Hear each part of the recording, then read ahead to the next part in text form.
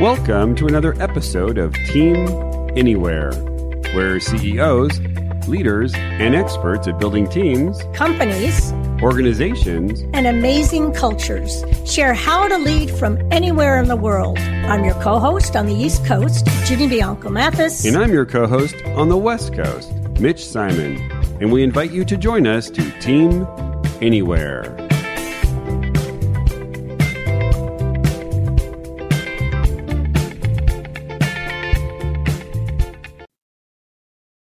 Smart companies are heart-centered. Look at the data. Employees are leaving in droves to find companies where their leaders truly care about them.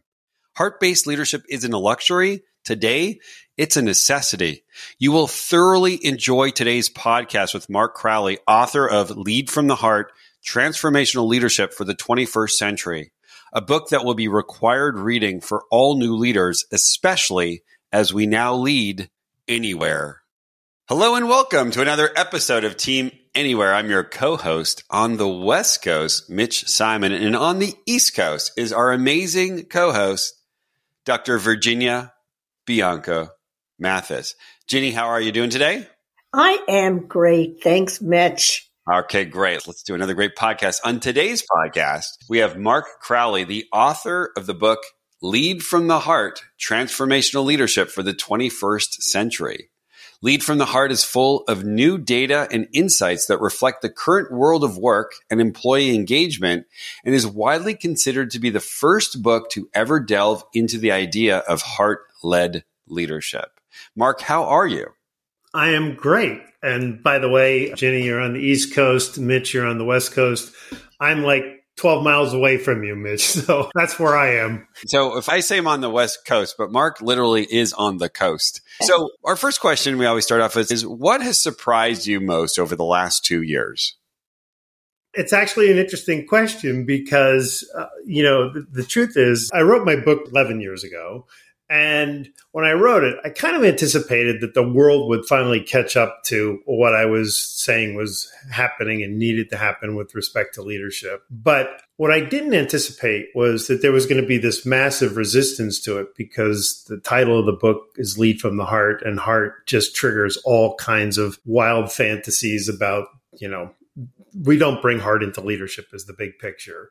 But I knew that there would be this moment, a tipping point in society when we'd all realize, wait a minute, like we can't keep leading the way we're leading, and we absolutely need to bring heart into leadership. What I couldn't have imagined, Mitch, was that it was a 2-year-long global pandemic that was going to shift consciousness in such a massive way.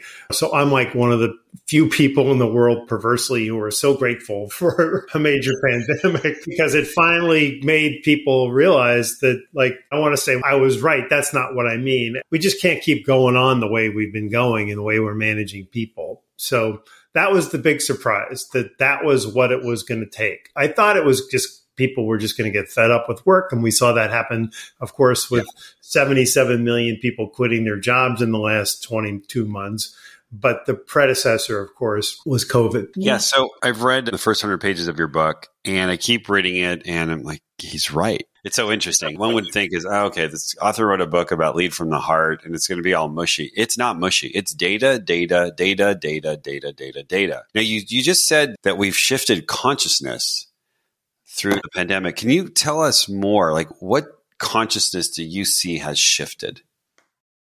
So we're all of a similar generation. And I think that when we started in our careers, we kind of bought into the idea that work was work.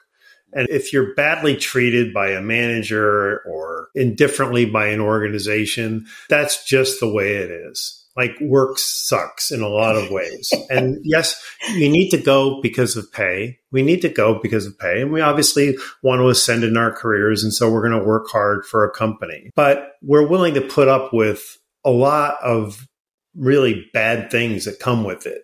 And, an expectation of performance that's unreasonable, managers who really don't care. They basically tell you that, like, if you can't get it done, I'm going to get somebody else to do it for you. So we're managing with fear. We're managing intimidation. And we kind of think, well, that's just work. Like, that's the normal thing. And so does it really need to be this shitty? Like, does it really need to be this bad? But then we had COVID happen. And so we were all deployed to our homes for the first time in our lives. We're not going into an office. We're not having a commute. And we're also, can you remember at the beginning of it where we're all making these wonderful meals and we're kind of thinking this is going to be short-lived and let's kind of make fun with it. But it lasted for 2 years, really. And so in that time, we all had lots of opportunity to just think about, like, is my ladder on the right wall? Like, is this where I want to be? Is this the work I want to do? Do I want to work with these people? More specifically, do I want to work for this company? Do I want to work for this boss of mine? And in many, many cases, and this, with the Great Resignation is not just an American phenomenon, although the numbers are so overwhelming here that there's no reason to even talk anywhere else. It's like you just can't have millions and millions of people month in and month out quitting jobs and not have it be a signal that what they concluded was no, no, no, no, no. Ladder on the wall? No. Right boss? No. Right organization? No. Right job? No. And so there was then this sort of subsequent, you started seeing in the media that people who quit their jobs are regretting it and they want to go back to their old employers. And that wasn't true at all. But some of them jumped just to like get out of the frying pan. Like, I just got to get out of this place and anything can be better. And then when they got there, if it wasn't better, then they're going to keep looking, but they're not going back to the first place because they already made the decision that was awful. So I think what's happened is that the first step was people having all of this time to really reflect upon their lives. That's what changed consciousness. Consciousness then influenced people to say, there's got to be a better way for me. I can't live the life I'm living. And so I want to go somewhere else. Now, every action has an equal and opposite reaction. Now organizations are going, well, what do we have to do to accommodate or support or respond? So I think kind of what the discussion we're having right now is that businesses can't afford to just keep losing people like this. And you can go out and hire somebody else, but the disruption is amazing. Like, they don't know anybody in the company, so they're slow in getting things done. They don't know the job. They're working on a team where everybody's new. There's no continuity. You have gaps. I've read the other day that managers are afraid to even have conversations with their employees to say, hey, Mitch, you can't just keep coming in every day late. They don't even want to have a basic conversation like that because if Mitch quits, it's just yet another, loss and I got to go find another person. So it's kind of altering all of our behaviors. Yeah. And so I think, smart companies are saying we have to evolve how we're leading. We have to change in a way that is going to make people look forward to coming into work or just doing work, that is, as opposed to making work the way we've always made it, which was exploitive, transactional, and kind of not really good for our hearts and souls. Yeah, it's almost amazing how we can transition now to say that smart companies are heart-centered, right? It's kind of like smart, which we would think is the brain, are heart-centered, because as you read through the book, you just have so many examples of companies that are working because they're heart-centered. So could you share with us, what is heart-centered leadership and why is it so important right now? And frankly, why is it working? So there's a lot of questions in there. The first thing I would say is that it's not just heart-centered. It's heart-balanced is really a better way of approaching it. My belief is, and science is backing me up on this, but I believe that we have two forms of intelligence. And the mind is the one that we've always deferred to in business. We've always wanted the smartest, brainiest people for management roles. And we've basically said, keep the heart out of it. Leave your troubles at the door. We don't really want to know your story. We really don't care. And so people could feel that. And they feel that in the other form of intelligence. And so they go in and they're like, this is just like a soul-sucking place to come every day. Right. So I'm saying you still have to have data and you still have to run the business. And that's often very mind-driven. But the difference is in terms of leadership. So if you're just managing a P&L, you don't have to have a heart. I mean, I think you would be stupid not to because it informs you in ways that you're missing out on. But you're not going to do any harm. Maybe you will if you think about laying off people and so forth, but you get the idea. But if you're managing people, my foundational idea is that we're not rational people at all. Like, we don't make decisions primarily rationally based. We make them by feelings and emotions. So our feelings and emotions are driving 95% of our performance, our decisions, our behavior. And so if we just come at people from the head and say, hey, if we work really hard, our customer service scores will go from 3.2 to 3.21. Won't that be great? And people are like, I don't really care. It has no relevance to me. It doesn't mean anything to me. And it might mean something to you, but I have no buy-in.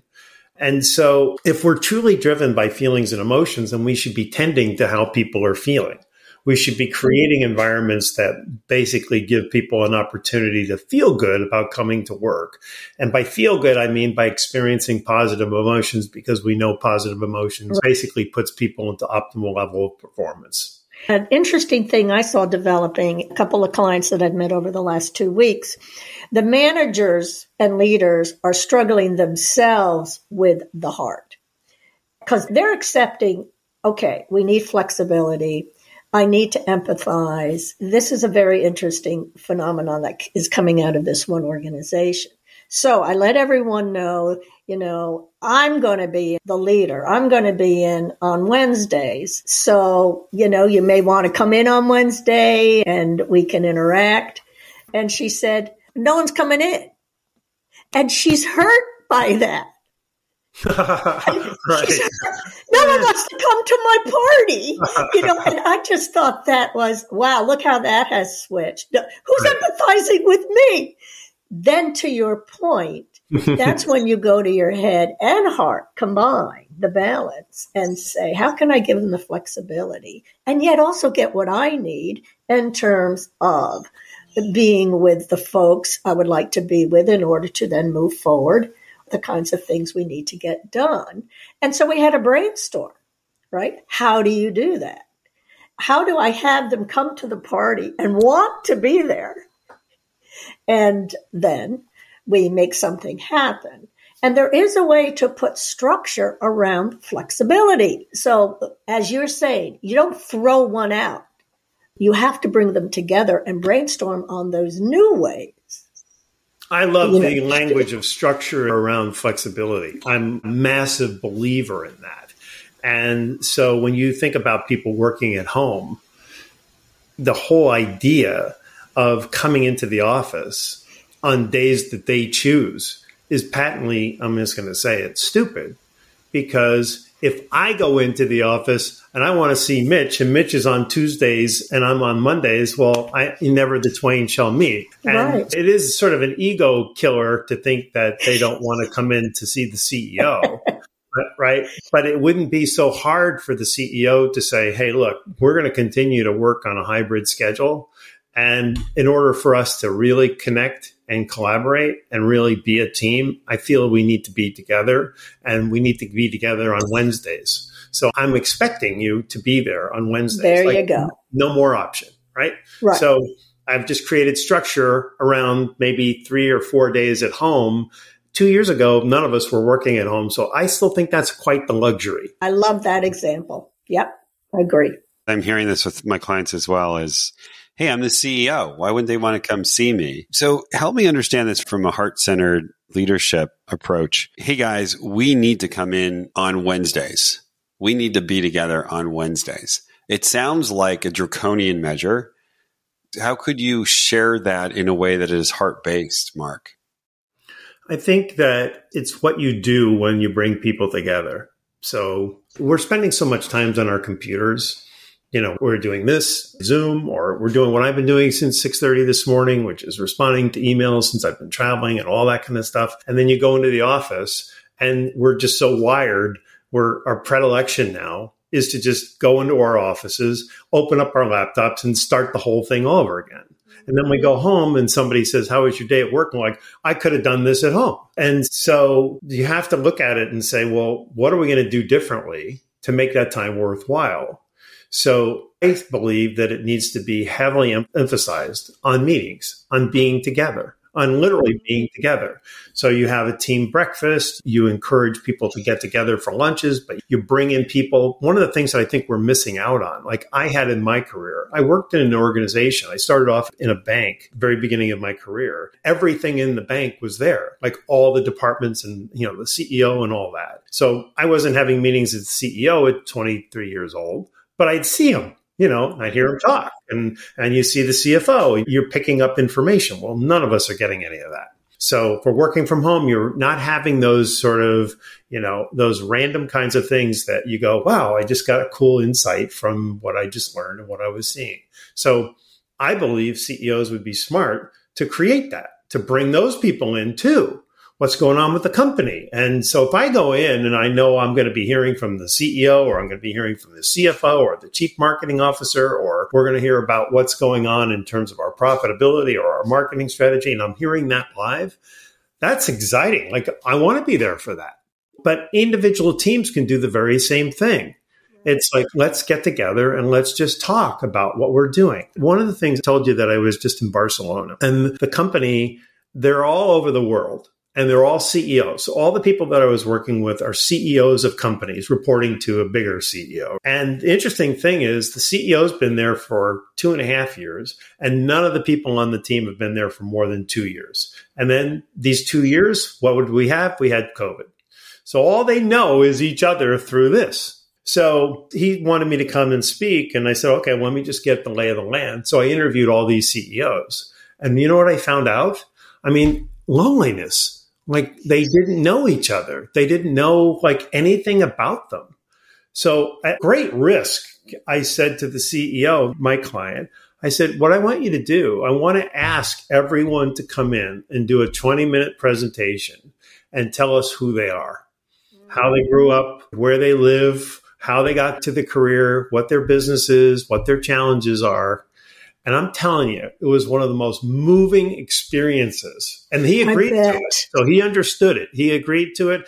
And the very first person right out of the gate just nailed it. It was incredible. And he told stories like you'd never know. The guy, 24 years old, he adopted 8 kids and all these crazy stories, right? But you now have this appreciation and empathy for this person. I think this is what we're missing. I have a question around this. And this conversation, I think, is one of the most important conversations we've had in a long time. Is, look, we all need to come together. Okay, all right. Either the CEO or the team leader, we all need to come together. And we need to get together just to be together. Well, why? Well, because, people are alienated, lonely, separated, and really kind of sad. We're not supposed to be talking about that stuff, are we? I mean, what I just shared was reality. And it's the reality that drives the reason for people to get together. Yet I don't see, if going back to structure, I don't see a lot of people structuring things around the reality of loneliness and separation and alienation. What would you say to that, Mark? I'd say it goes back to what we were talking about hiring the brainiest people for management roles. So when you're talking about loneliness, okay, so get to work. Maybe that'll make you less lonely. That's not a very empathetic kind of point of view, but that's who we've hired for management roles traditionally. So this is a high hurdle for a lot of managers to start thinking about. Well, we want to bring people together because they're missing out on connection, and missing out on connection is a really bad thing. I just had an interview with Jeff Cohen, who's a psychologist at Stanford, and he wrote this book called Belonging, just came out. And the harm that he has proved through his research that we do to ourselves by being alone or not being connected and not feeling a part of something is really profound. But I'll tell you something is really interesting. I believe that an experience of loneliness is a trigger to go out and be with people. I believe loneliness is experienced in the heart, and that the heart tells us something's wrong here. I'm not well. I need to be with people, right? And so I'm predicting that I think it's already happened, but it's really happening, where a lot more of people who with their head said, I don't really want to go back to the office. I like not having a commute. I like not dressing up. I like having breakfast with my kids, are also saying something's missing. I'm not the same person I was by not going in and being with people. And it was I just read this statistic yesterday. The Conference Board found that 30% of American workers say they're less engaged today than they were 6 months ago. And so we haven't been highly engaged to begin with. So when you start with 30% more, so this is getting really, really bad. And so one of the conclusions was that not being around other people is creating it's almost unconscious. It's almost, we don't realize it, but our body is telling us, yes, go be with people and socialize. Yeah. Most people, I think, are going to have an openness for, more time in the office just to be able to connect. Do you see CEOs and their leaders and their teams actually talking about belonging and alienation and separation and loneliness? Because I have not heard that conversation yet. Maybe you have. No, and no. All three words, no. The reason is, Mitch, it's the same thing. So when my book came out originally, and I had the science already, and I've got a lot more now in the new version, but the original version was pretty compelling. I really believe that CEOs, when they read this, were going to say, hey, we have to have a seat change. Like, this is the formula. This is the way we need to go. And instead, what they said was, I got to the top by managing the old way. So why would I want to change myself? Like, why would I think I needed to embrace a whole new style of leading or, philosophy of leading? And then, interestingly, and I saw this with somebody that I used to work with, it's like, I don't know that I want my people managing this way. I want them to be under some level of fear and threat and intimidation, because that's how you really get performance. So there's this feeling that if you start caring about people, they're going to get soft around the middle, they're going to exploit you, and you're going to have, you're not going to hit your numbers. So that's the reason I wrote the second book, was just to explain, we've got enough experience now to prove that you can care about people and still expect them to perform. And interestingly, Mitch, what I've discovered is the more you care about people, the greater performance you're going to get from people. That's the paradox. So it's going to be the next generation of CEOs that are coming in now who are going to go, we just can't keep doing what we're doing. Oh, you hit the nail on the head in terms of the next generation coming in. So the same client, I had the higher level folks, and I had the next level coming up. It was like night and day. Because the lower, it's still high up, but the next generation, they're in this pocket that we're talking about and struggling with it. How do I have structure with the flexibility? How do I show empathy and lead in such a way that we still have these standards that we need to coach one another on towards the future? The higher ups are struggling so much because this is not the way they define success. It's true. I agree with you. And part of the problem is that having spent most of my career in, a dog-eat-dog financial services world, to get to the senior levels, it's a brawl, and you're not looking out for your peers. You're right. In fact, what I discovered was the higher I got, the more Machiavellian people were. Right? It can happen. They think, oh, here's somebody who's smart and talented and is going to come up and try to take my job, and I'm not going to let it happen. And that's fear-based. And there's, that scarcity thinking pervades senior teams. And so the very people that I've been trying to reach are the most resistant. They're the ones that are like, I don't know about this.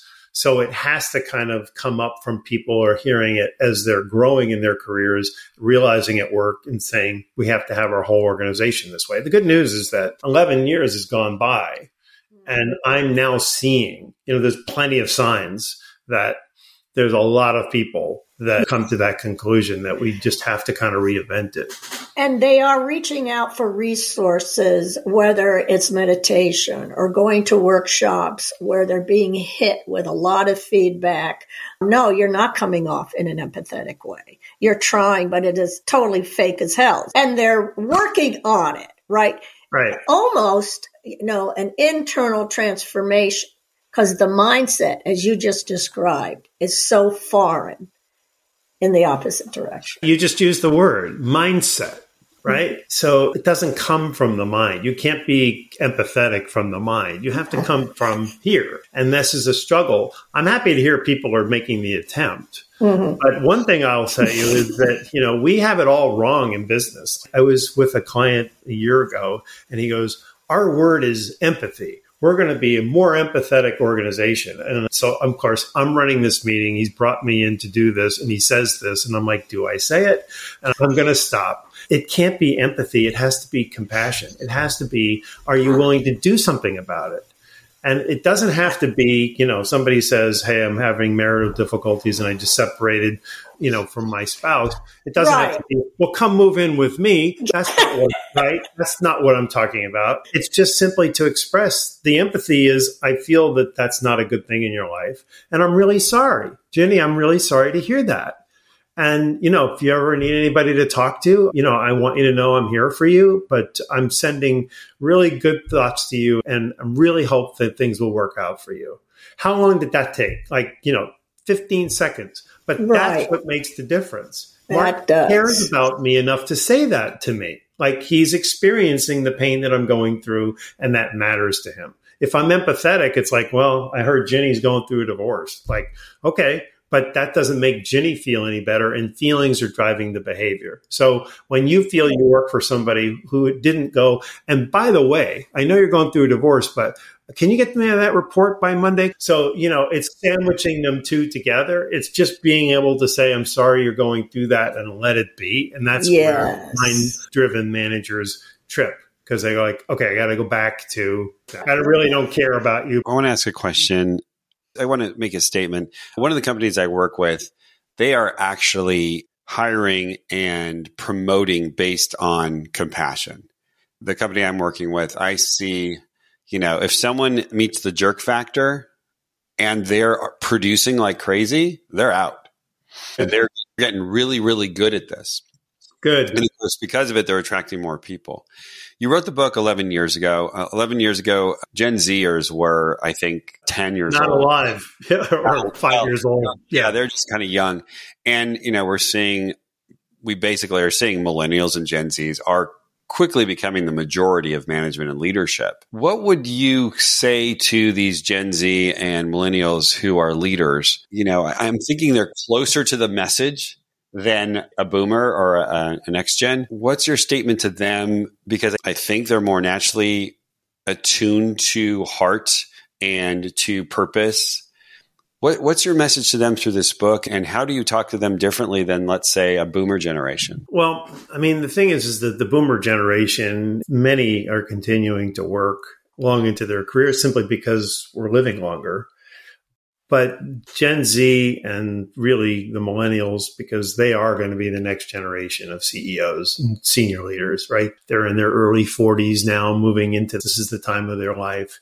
And I would say, the way that I look at traditional leadership theory, and in other words, how we've always managed, it's like a baton.